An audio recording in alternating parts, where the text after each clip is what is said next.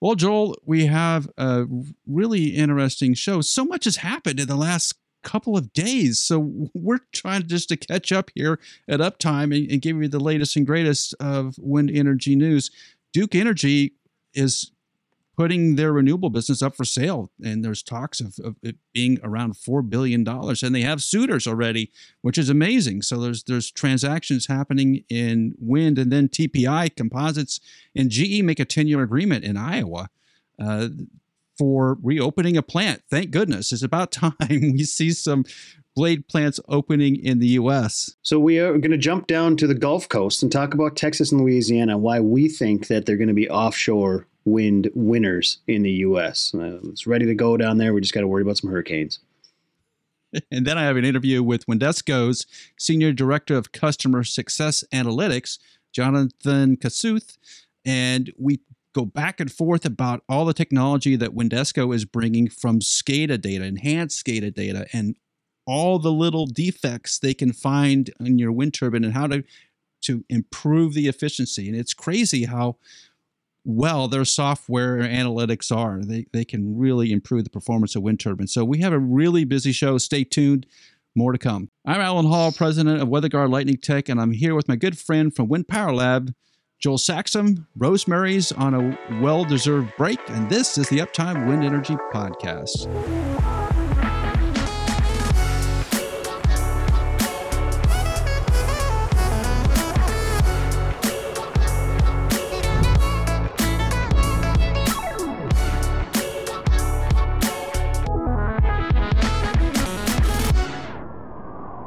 Well, Joel, Duke Energy has decided to sell its renewable business, which is a complete shock. I didn't know anybody in the business community that was heard anything about it. Yeah. Right.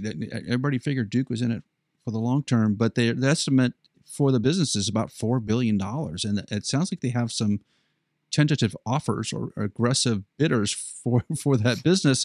And it sounds like Duke is trying to bankroll themselves a little bit with this $4 billion. You could do a lot with $4 billion, but they're trying to build up cash for taking on other projects.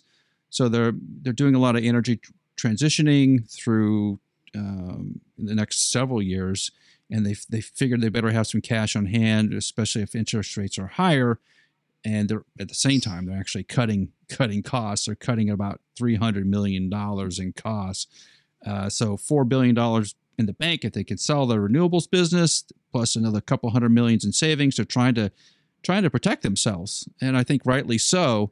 But is this the first of this type of business sale where such a large asset of renewables hits the blocks?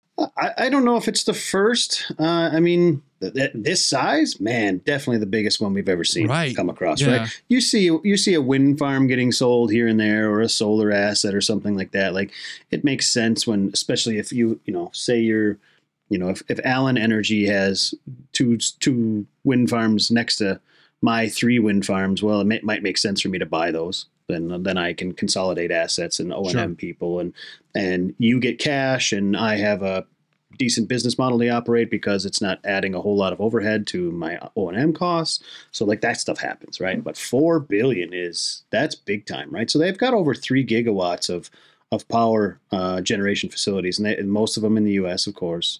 Duke is a big energy company in the Southeast is where they're based at. I think South Carolina or North Carolina, right? North Carolina, yeah. And I know they do have some assets in South America. I think they've got, it's not a whole lot.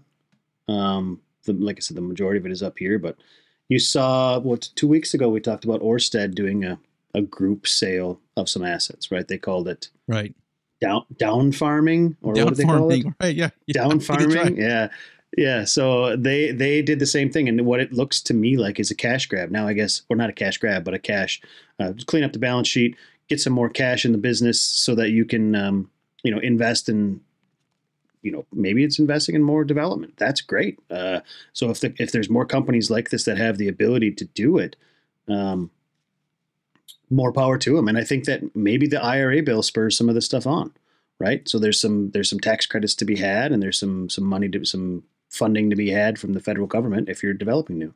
Right. Well, does that raise the value of the asset, though? Is that what Duke is thinking? Is because the production tax credits are back that the value of those assets just increased?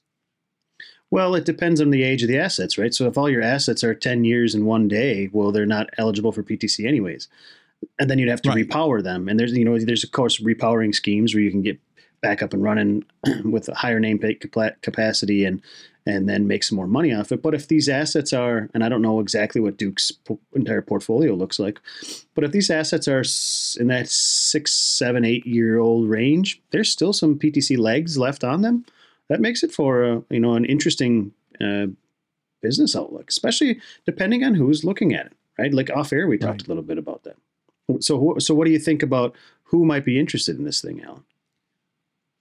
For $4 billion, there's not a lot of companies that can afford that. Right? Yeah, the list starts to shrink. The list gets really short quickly. Right. NextEra probably is in play. There's a couple that come to mind, but are they in the mood to invest right now and to make that? You're taking $4 billion off of your cap table in a sense. Yeah, big time. By doing that, right? Yeah, so it's now the time to do that. You'd have to have a lot of runway, right? So companies at the moment in the United States are looking to protect themselves and have cash because with inflation and everything else that's happening, you go to not making a lot of revenue, maybe going negative for a while. You want to make sure the business has enough cash to sustain 6 months, a year, 2 years worth of down economy. Clearly, Duke's doing that. Ørsted's doing that. A lot of big organizations are doing the same thing. Who has all the war chest to make that transaction today? I think that's a pretty small number, but Duke thinks they may have a bidder or a couple of bidders already. I mean, capital's expensive right now too, and it's only looks in the near future. It only looks like it's going to get worse. So, big players out there. Of course, you have your NextEra, Iberdrola, Avangrid, however you want to slash that up. They've got some cash, or some stroke. The other thought is maybe there's some oil majors that want to make some moves, or maybe there's some people that want to do it. Well, maybe Elon wants it. I don't know. He just spent $44 billion. Maybe it's an early Christmas gift or something. $4 billion. That's chump change for him. Well, could it be someone like a Facebook? Could it be a Zuckerberg? Could it be an Amazon? Could it be one of the companies that uses a lot of power, just grabs hold of the assets? Walmart. How about Walmart? Right? They have the Giga PPA. Giga PPA thing. Yeah, right.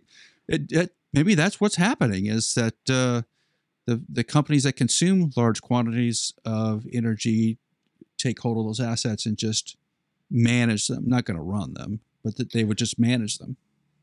Do you think there's any play here for buying part of it and part piecing it off, or is it just like, hey, this is going to be one lump sum? Well, that's what Walmart. That's what my thought was with Walmart, because that's what Walmart's been doing, right? With all their suppliers, right? They buy the big farm, and then they parse it out to all their suppliers. I'm not sure how they work those negotiations. The whole thing's a little weird. But I think if you're Walmart and you want your suppliers to be in the renewable business or using renewable energy, but they can't afford to do it on their own, especially manage it, Walmart or manage it, you just buy into it. So they're creating a financial instrument. Isn't that what Walmart just did? I guess they created a financial instrument to invest in renewables. Yeah, there you go. So, I think that the interesting thing will be here, of course, who buys it? That's always going to be interesting. But second, what does Duke end up doing with the capital that comes out of it? So, of course, they're going to clear some balance sheet stuff, but they're looking at cutting an additional $100 million in costs from operations. And they previously had set a $200 million cost cutting goal. I mean, just getting rid of the O&M costs of 3 gigawatts of renewables is going to save. Right. That's no problem. I don't see why it wouldn't.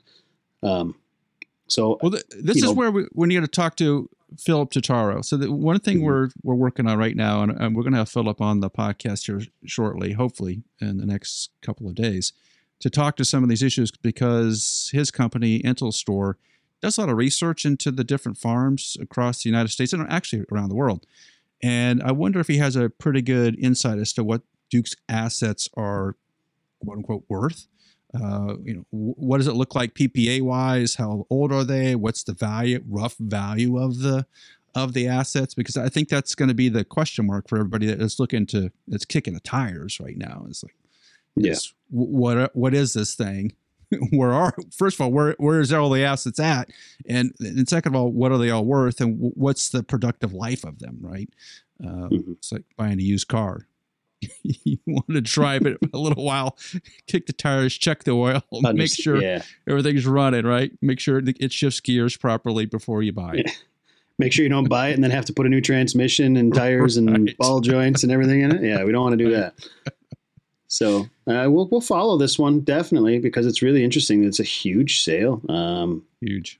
And I mean, it's a direct big impact to the energy security in America, right? I want to make sure that, or in my mind, I want to hope that this thing gets sold to a U.S. operating company rather than someone overseas.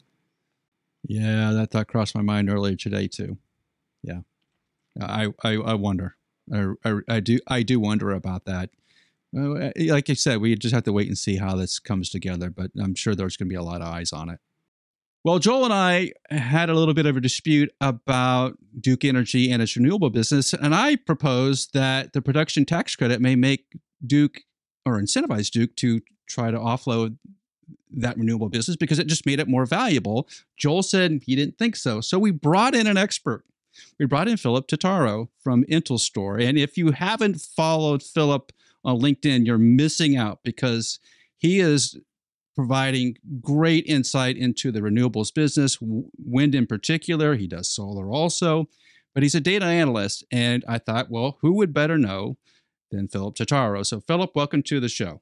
Thank you, Alan. I appreciate you having me. So what is the deal with Duke Energy and then renewable business?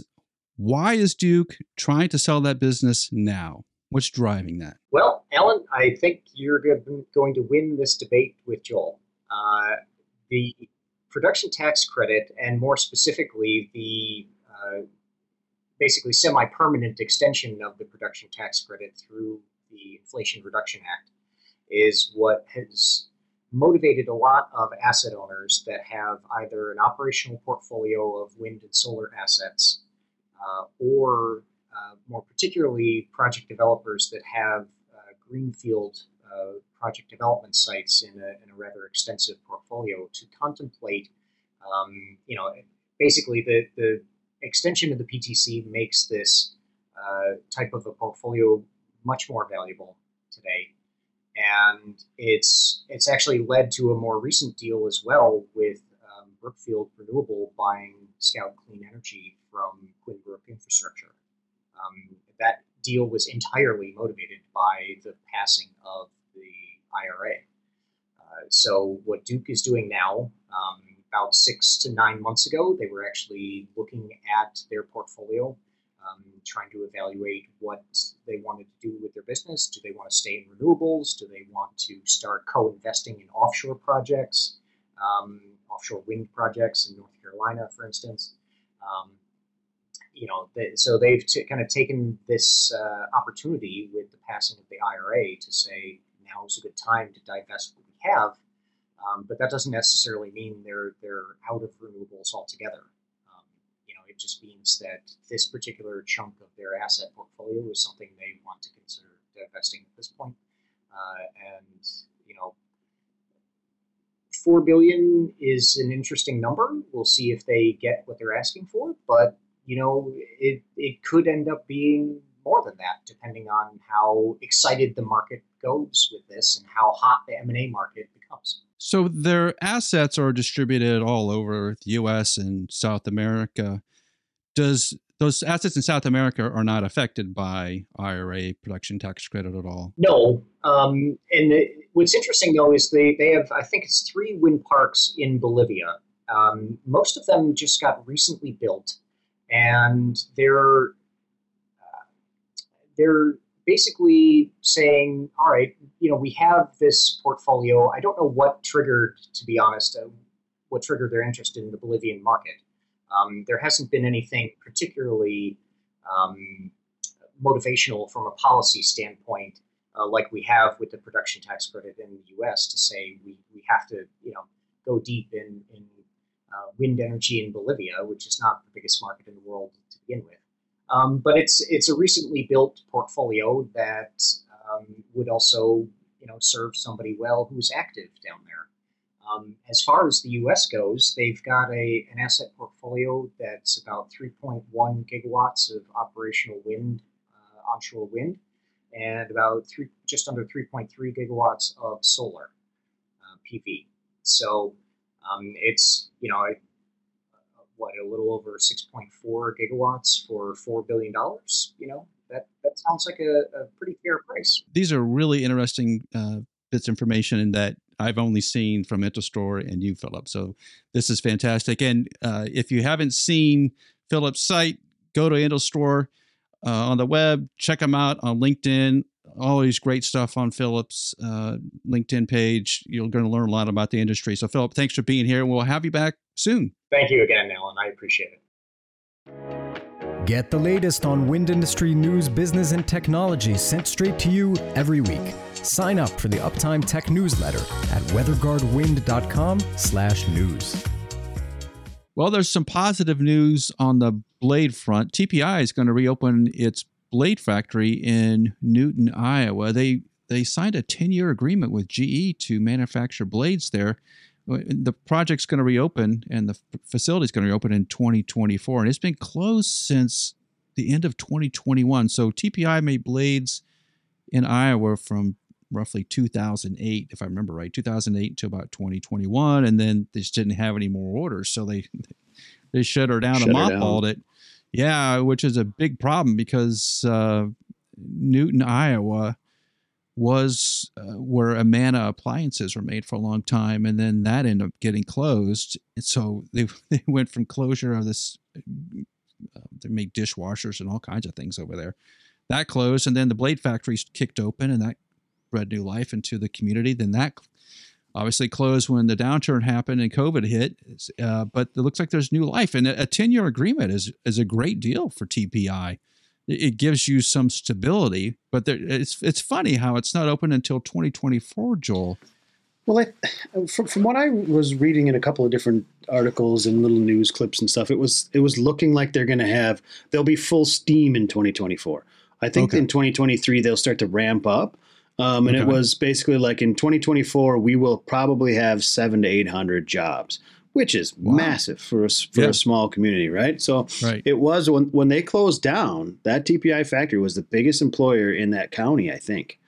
Oh, I'm sure. Probably, yeah. And so it'll bring it back. And that 10-year agreement, like in business, when you have a customer and that customer is like, hey, we want you to invest. We want you to, buy new trucks and ramp up with us. But they don't give you, some cash, visual on how long it's going to be or anything. But when when GE comes in and says, hey man, 10 years, let's get this thing up and moving. Well, that makes a business decision easy, right? Then you're like 10 years, we got some runway. Hell yes. Let's get this thing moving. I mean, GE's looking forward to, or looking at the crystal ball, thinking, the IRA bill, PTC funds are back rolling, and they must have got some orders in. I'm excited for it. I think it's great. It's great for You think it's repower or new? I think it's new. Yeah, there is some stuff going on with some GE blades out in the field right now, where they may need to make some old models again, but with some tweaks to them. But for the most part, I think that there's just a big push here. I think that there's repowerings going on, yes, but there's going to be more new installs. I talked to a guy last week, 12 development jobs coming in the last month and a half. Whoa. This is an early stage civil company, right? So they're like, yeah, it's happening. And, that's, a lot of solar in there and stuff as well, but it's renewable energy development. So I'm really excited for this. We talk in the background about, man, it seems like all we've had is bad news lately for the last little while. Yeah. This layoffs and those layoffs and this court case and that, and these guys pulling a PPA, and now it's like, hey man, some good news. Great. Cool for the people of Iowa, good for the wind industry in the US. It makes me smile to read that stuff. So is the effort then to just reopen the the plants that you closed? There were a number of plants. I think so. That got closed, right? And instead of building, or you think they'll be doing anything offshore wise, or you think it's all onshore? Just it's because all of where onshore. they're at? It's got to be.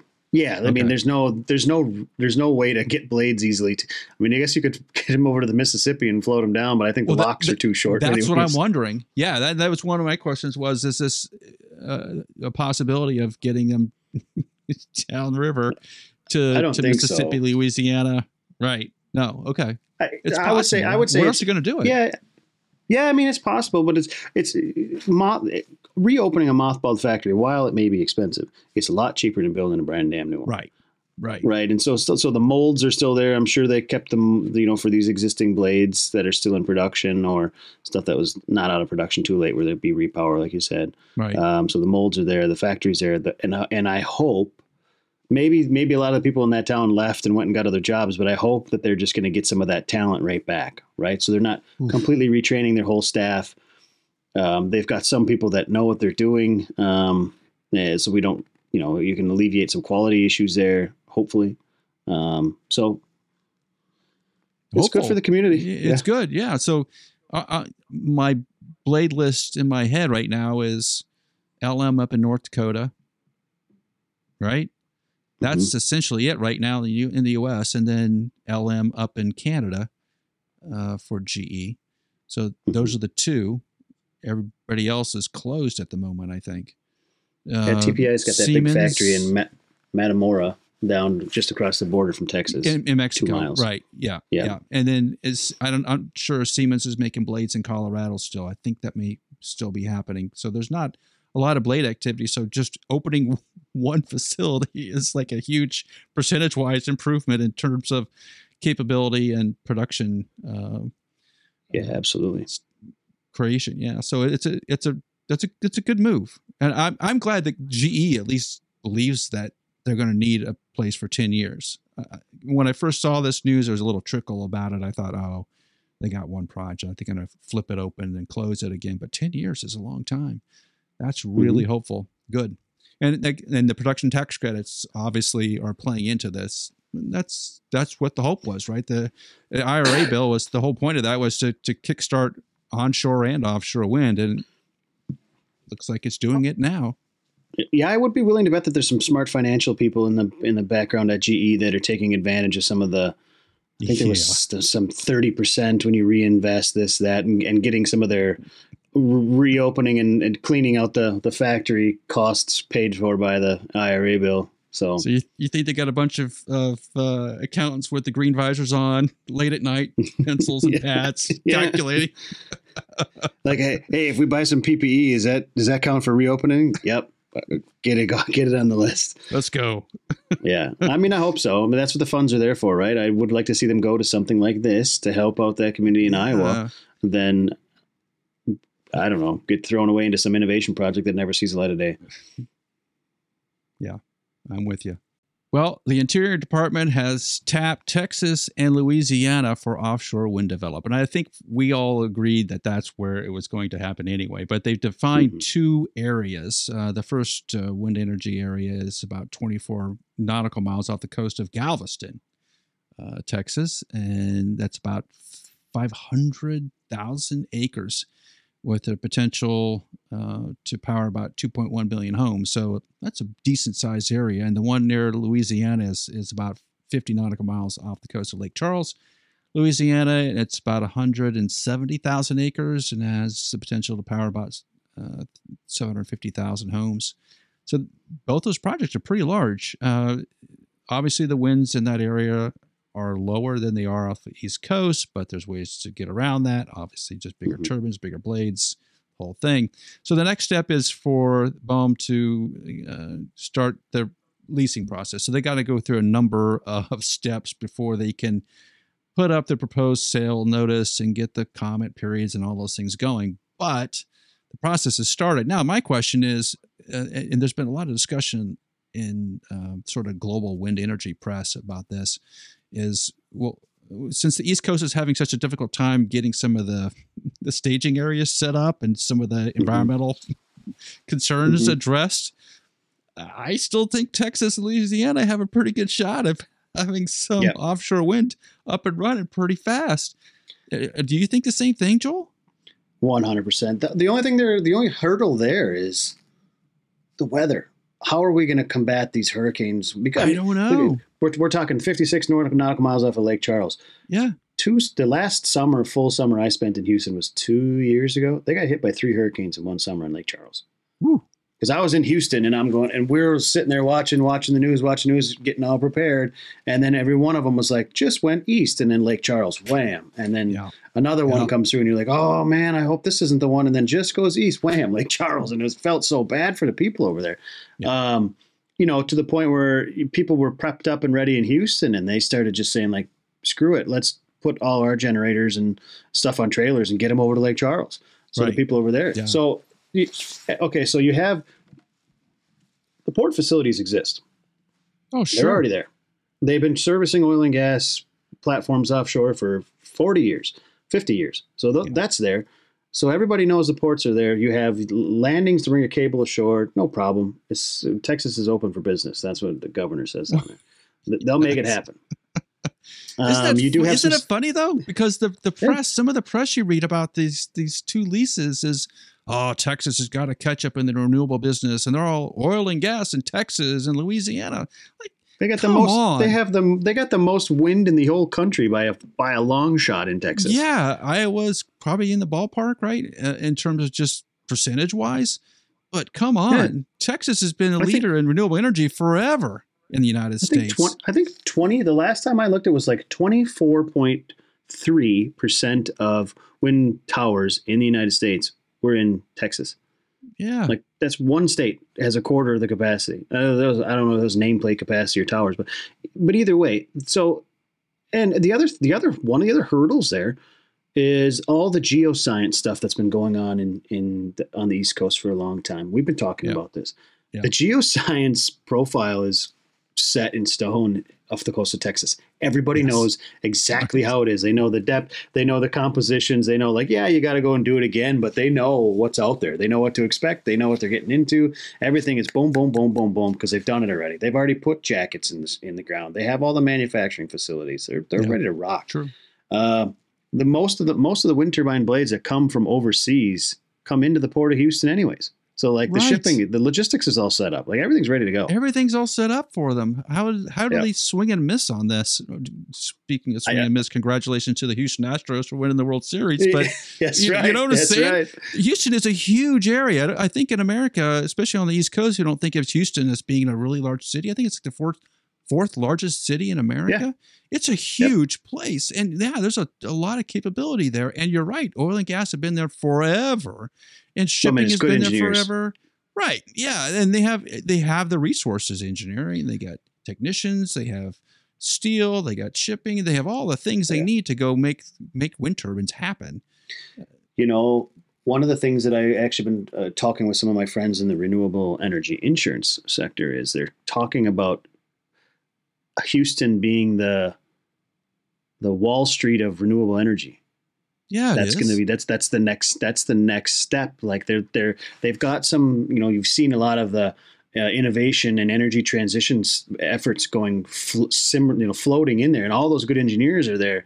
And now you're starting to see, like I just read a thing the other day, G-Cube Insurance. G-Cube is one of the biggest renewable energy insurers on this side of the world. Right. They're now like, hey, we've had a presence here. We've had a presence here. We're putting people in Houston. Lloyd Warwick is there. Like there's a ton of big companies down there. And it's based on a lot of the big players in insurance, of course, are marine risk insurers. So Houston being that energy hub, offshore oil and gas for the global sector. It's Singapore, London, Houston for offshore insurance.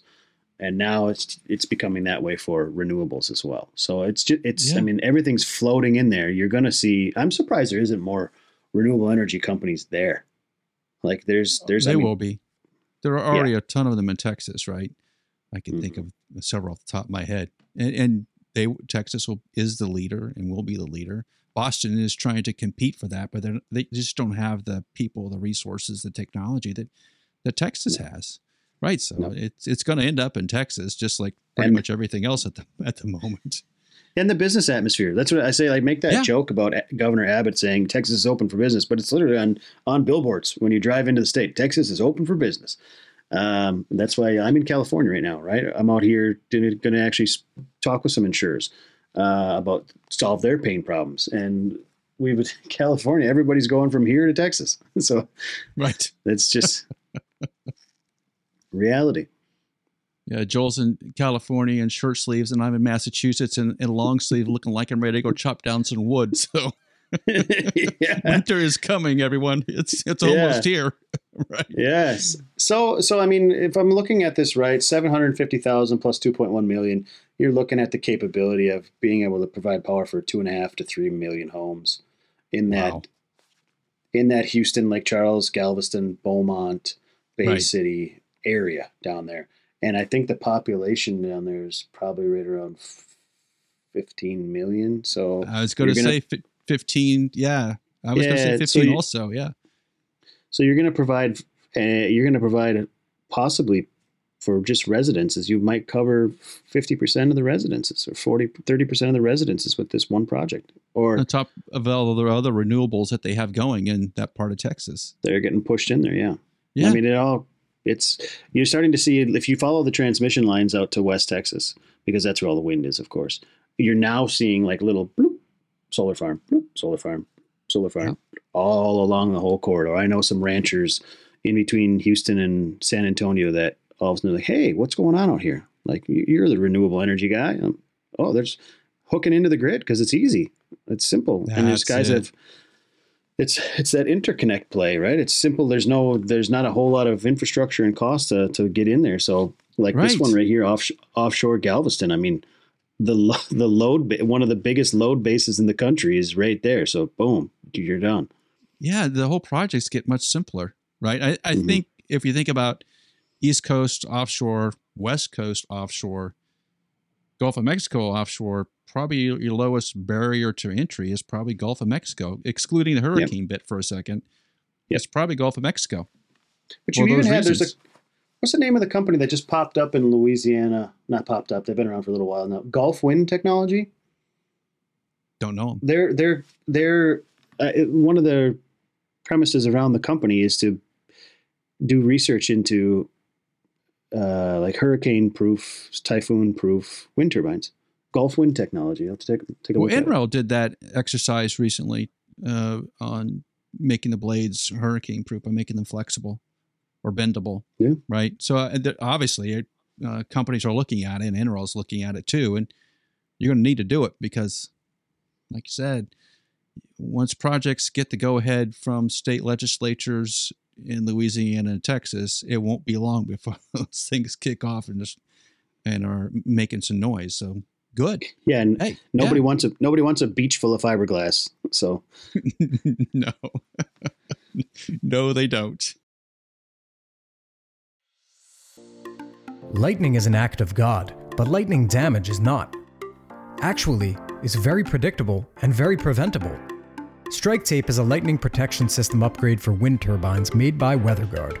It dramatically improves the effectiveness of the factory LPS so you can stop worrying about lightning damage.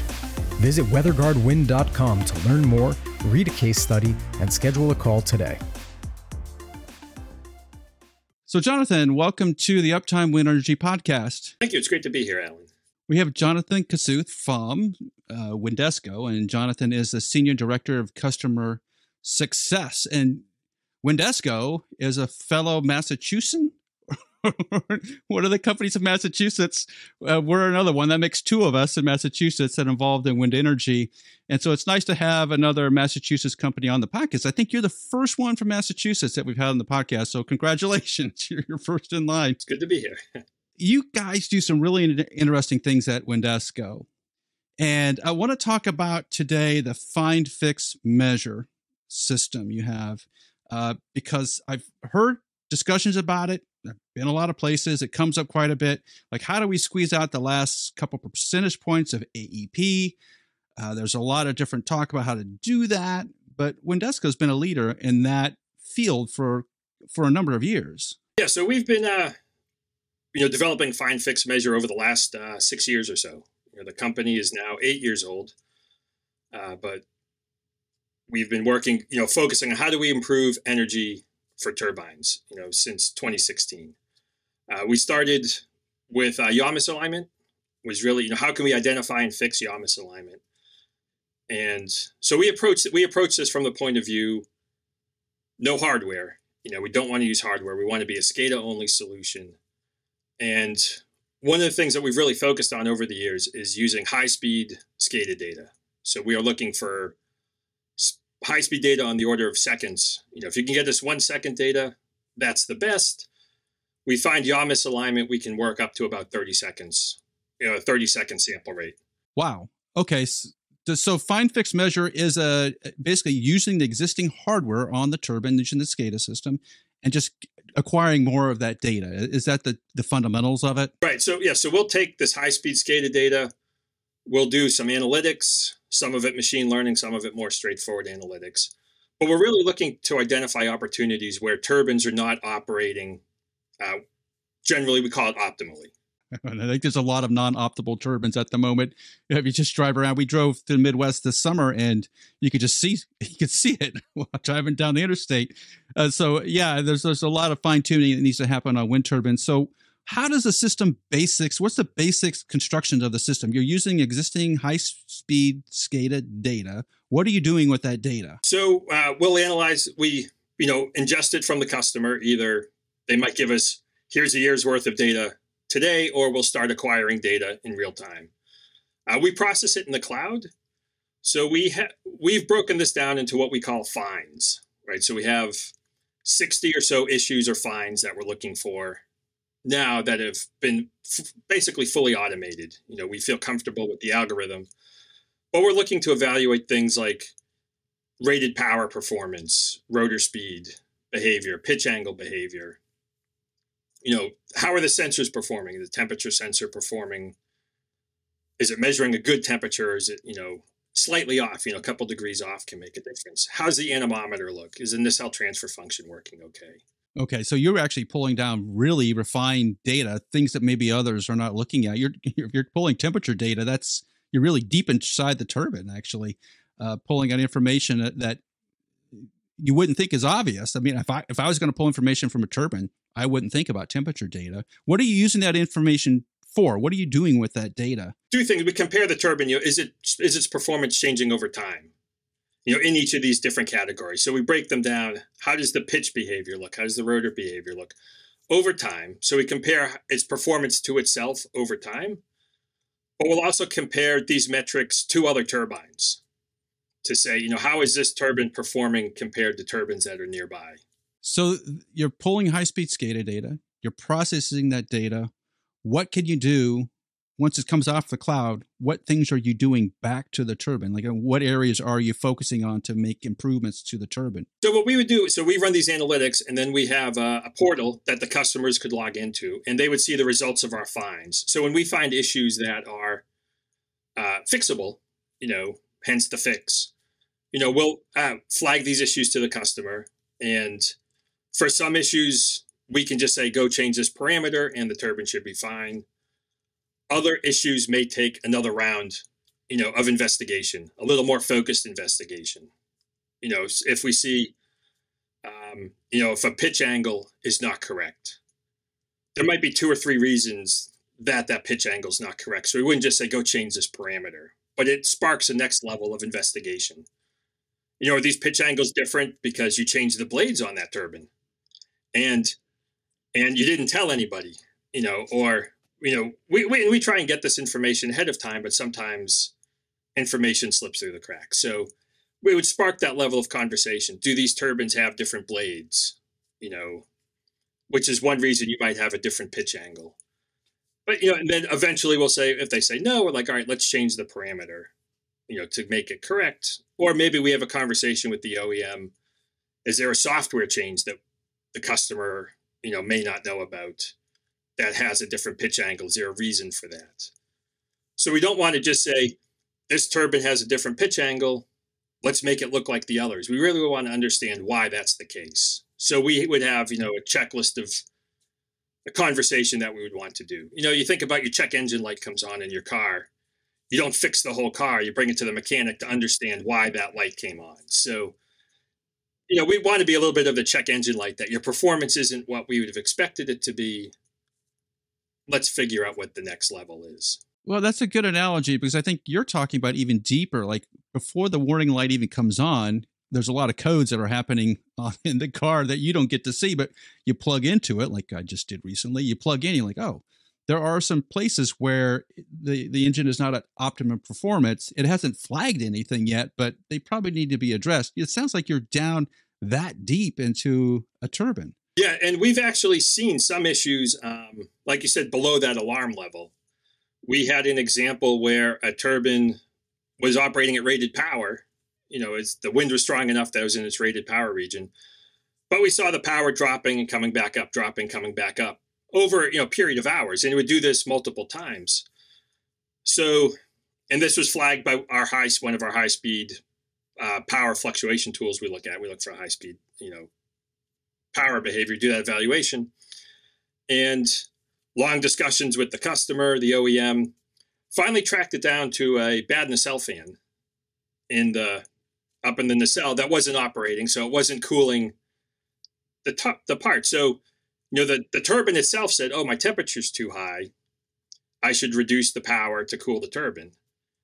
And that would work perfectly. The turbine would cool, and they would say, "Oh, my temperature's good enough. Let's go back to rated power." But the OEM alarm logic wasn't logging this. It wasn't happening for a long enough duration to trigger an alarm that the customer would see.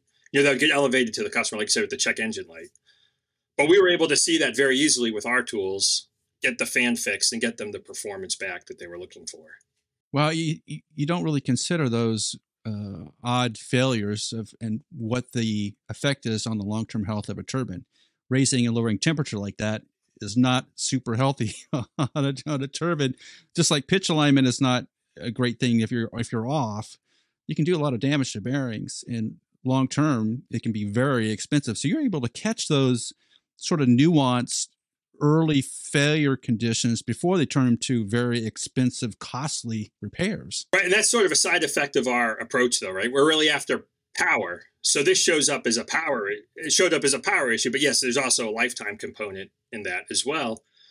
And we also had another issue where we saw the generator speed was fluctuating very rapidly, but around the correct speed, but it was just, it should have been 1500 RPM as an example. It would go between 16 and 1400, on the order of seconds, but the average was 1500. So that's something, again, our tool flagged, it was showing up in the power fluctuations as well. So our tool flagged this as a power fluctuation, but when you look at the 10-minute stats, it looks fantastic because it's happening at such a fast scale. Your 10-minute average would say this turbine is generating its rated power, but we would say, well, actually, you're going plus or minus 10% about your rated power all the time. So in that case, the impact on AEP, which is what we're after, isn't really there. Our tool still flagged it. We raised it to the customer as more of a lifetime issue. Like, hey, your generator can't be, lasting as long with this kind of issue happening.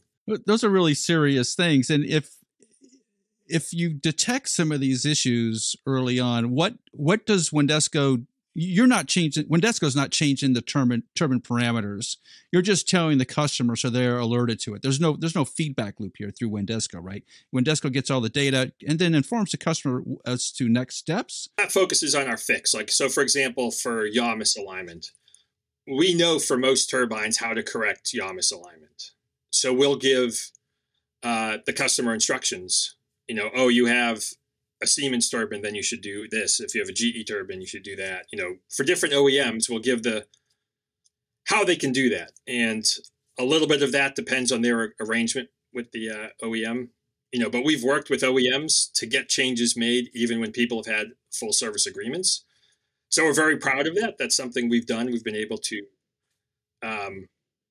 get that done. So in those cases, we would work with the customer and the OEM to increase the power of the farm. Because really, ultimately, all three parties want the turbines to perform as well as possible.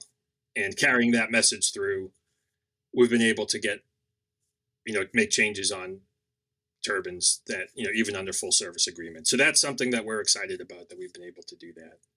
Because WindESCo's been around for a while, and you've been doing this fine fixed measure piece, are you starting to be able to categorize types of turbines or issues that certain turbines have and other ones don't, just because you have the high-speed data to look at it? Yeah, so we know, like, if we get a farm, a new project to work on, and it's a certain OEM, I'm not going to name any names in case I slip on something, but, we know what things tend to happen more often with certain OEM models versus others, but we don't gear our analysis to that.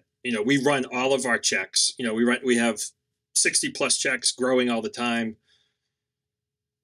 We'll run all of those checks. And, for some cases, we might have to adjust the algorithm a little bit because we know OEM, turbine model A, this issue manifests itself a little bit differently. So we might have to look for it a little bit differently than in B. So we might say, for turbine A, it has a pitch issue for this, or turbine B has a pitch issue that way. And the way we detect it might be a little bit different because we know we're looking for slightly different behavior in those cases. That's interesting. So you're actually tailoring your algorithms to the specific turbine that you're looking at. In a couple of cases, yes. For the most part, our algorithms are OEM agnostic.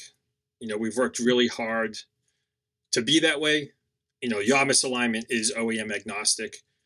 The only thing that does matter is how you implement fixes. That's very targeted towards the OEM. But there are a couple other, there are some features that exist on some turbine models, but not others. So we run those checks even though we know they aren't going to happen, on that turbine model. So I went to your website, and if everybody's watching and listening, ought to go to WindESCo's website and take a look at all the information there. One of the things I noticed, there was a little discussion about cut in, cut out. And it seems so obvious at the time, like, oh yeah, that makes a lot of sense. If the cut in is not right and the turbine's just trying to start up and it can't or it won't because of the way the SCADA system's set up, that's not healthy. For one, it's not healthy, and two, you're not producing any power. What can WindESCo do in those sort of cut in, cut out situations? So we have some cut in, checks and some cut out checks. Those are also intertwined with nacelle transfer function checks and anemometer checks because those all become intertwined to some extent. Things like cut in and cut out. So we also do a cut in evaluation. We've had a couple farms where the winds were low, but they were high enough that they could start. And the turbines just wouldn't start. The controller wasn't optimized for this type of lower wind site is probably the real solution. But we were able to show, but this doesn't show up in 10-minute data. So if you looked at the 10-minute power curve, it wouldn't strike you that there's something odd at the farm. But when you look at the high speed data, we would see over a course of 30 to 40 minutes, the turbine would continually try and start up. The wind would support a startup, but the controller just wasn't optimized in that case. So we were able to work with the customer, make some adjustments to the parameters, and get the turbines to start up. And that actually is a lot of energy because this is a lower wind site. I think we got them like 1.5% AEP just because instead of not running all those times, they're able to run, right? That a little bit added up becomes a lot. That's a lot of energy. It is a lot of energy. It's and so the other thing we see with cut in and cut out is for farms that have something like a bat curtailment. We want to make sure, we want to protect wildlife, acknowledge the requirements of the bat curtailment, both with respect to time and wind speeds. But we also want to make sure the turbine's operating when it can be. So if your nacelle transfer function is off, some turbines may not be operating when they could be. And that's another thing that we'll check by doing, spatiotemporal comparisons. We'll compare across to other turbines and over time to say, looking back and forward in time, are you cutting in at the right wind speeds and cutting out? And compared to other turbines, how are you doing as well? So those are another opportunity where you can get energy just by making sure the turbine is operating as efficiently as possible. And, I would say, when you look at the cutout side, same thing, nacelle transfer function problem. or bad parameter settings. Are your turbines shutting down sooner than they should? And for those that have a soft cutout, does that soft cutout look like it's behaving well? So we'll kind of do these sanity checks to make sure things look good for that. Now that you have all this data and you're digging through it all, what are some of the most common issues on turbines? And at least let's just say the United States. What are the common, like anemometers? Seems like anemometers fail all the time. I mean, I've seen piles of them at some operator sites. Oh yeah, simple device, yeah, but it's constantly moving. It'll eventually fail. What kind of failure modes are you seeing sort of consistently through the industry? Worldwide, we have about 5,000 turbines that we've done analysis on. And, we talk about just the U.S. I'm not quite sure how it breaks down in terms of the U.S., but about 40% of them or so have had yaw misalignment of a magnitude worth correcting.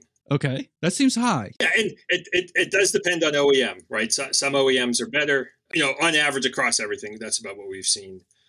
We've seen a lot of issues that we've seen, some cut-in issues, rated power behaviors, not necessarily the oscillations that I talked about earlier, but just settings may not be correct, turbines not reaching rated power for one reason or another. Sometimes it's just parameter settings. They may have done some work on the turbine. They derated it to do some work and then forgot to, or thought they, we've all done that, right? You're like, I thought I clicked enter, so, but everyone's so busy.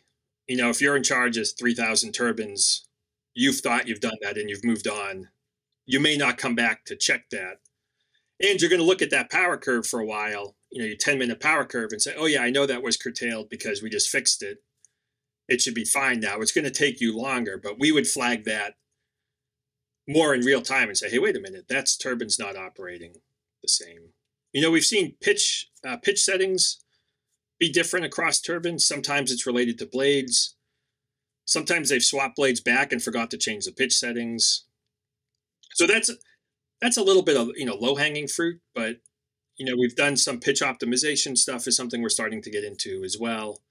How do you find the best minimum pitch? So a lot of things like that, we're seeing a lot of temperature sensitivities in turbines. So we're investigating that now as well. That's sort of a newer area. Yeah. Temperature on the high side or the low side or both? Usually high side. Warm is always bad for everything, right? Yes, it tends to be. Too cold is bad, but warm is always bad for everything. Wow. Okay. So because the system is so simple to implement, I would imagine that, your customers that once they turn the system on realize like, wow, all right, here's an immediate AEP improvement. What kind of AEP improvements are you seeing on average? So I think across our whole fleet for all the farms we've done, I think we're averaging so this is averaging, just over 1%, for most farms. Some farms are super well run, people are just concerned. So there's not a lot there.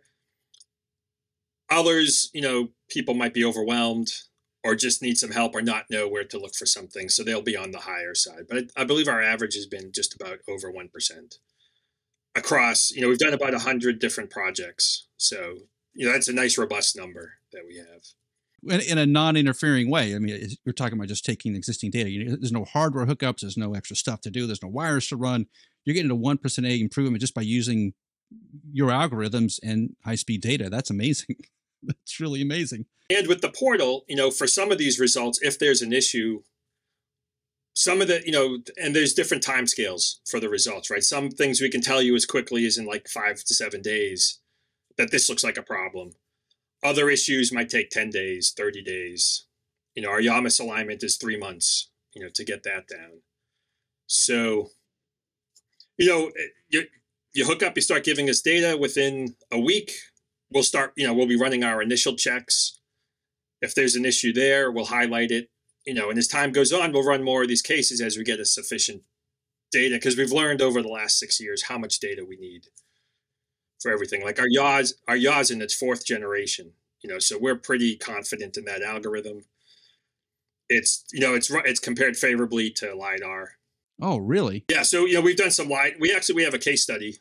You can go to our website and download that case study where we did we had a third party do this validation. NG did this validation for us, and our results match their LiDAR comparison. So now you can get the results of fixing yaw misalignment without having to lug up and down a LiDAR, or even just lug it to different sites if you wanted to do an upward looking one.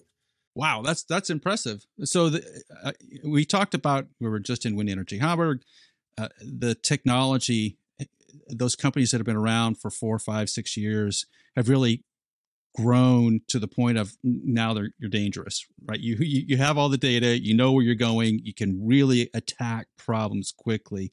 And that's where the industry needs to be right now.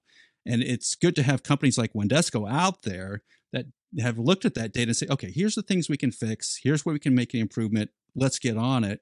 Because the next few years, I think, these little incremental improvements are going to make a big difference, particularly in the way in the United States we view wind. Because one of the knocks on wind is it's really inefficient, doesn't run all the time. But WindESCo is taking some of that unreliability out of the system. And that's great to hear. Right. Yeah. And we're hoping, to make the sites, each site, we're hoping to make them more efficient, generate as much power as they can for the location that they're in. You can't change your turbine model. You can't change your turbine's location. So how do you get the most out you can for where you are is really what we're after. Are your customers mostly picking you up and using your products as the turbines are new, or as they've been around for a couple of years and they're trying to squeeze out that extra percentage point? Or both? We have a range of that. So we have older turbines where people are trying to squeeze as much out as, commission dates 2007, 2008. But we've had newer ones where people are like, hey, this thing's been running for 2 years. We're not getting the pre-assessment power we thought. Can you guys take a look? We're coming in as a third party in that case to say, can you guys take a look? I'm not satisfied with the answers I'm getting. Maybe there's something else, going on. Can you guys help take a look at that? And we try and be collaborative. We all want to be a team, the OEM, the customer, and WindESCo, to get more power. So we try and work with everybody, to get that done. Jonathan, it's been great to have you on the podcast. If someone's trying to reach you or WindESCo, how do they contact you? So they can just reach us through the website. I think just WindESCo.com is probably the best way to reach out to us. I think we have a contact us page there as well. Great. Fantastic. Jonathan, thanks so much for being on the program, and we'll stay in touch. All right, great. Thank you very much, Alan. It's great to be here. That's going to do it for this week's Uptime Wind Energy podcast. Thanks for listening. Please take a moment and give us a 5-star rating on your podcast platform. And be sure to subscribe in the show notes below to Uptime Tech News, our weekly newsletter, as well as Rosemary's YouTube channel, Engineering with Rosie. And we'll see you here next week on the Uptime Wind Energy podcast.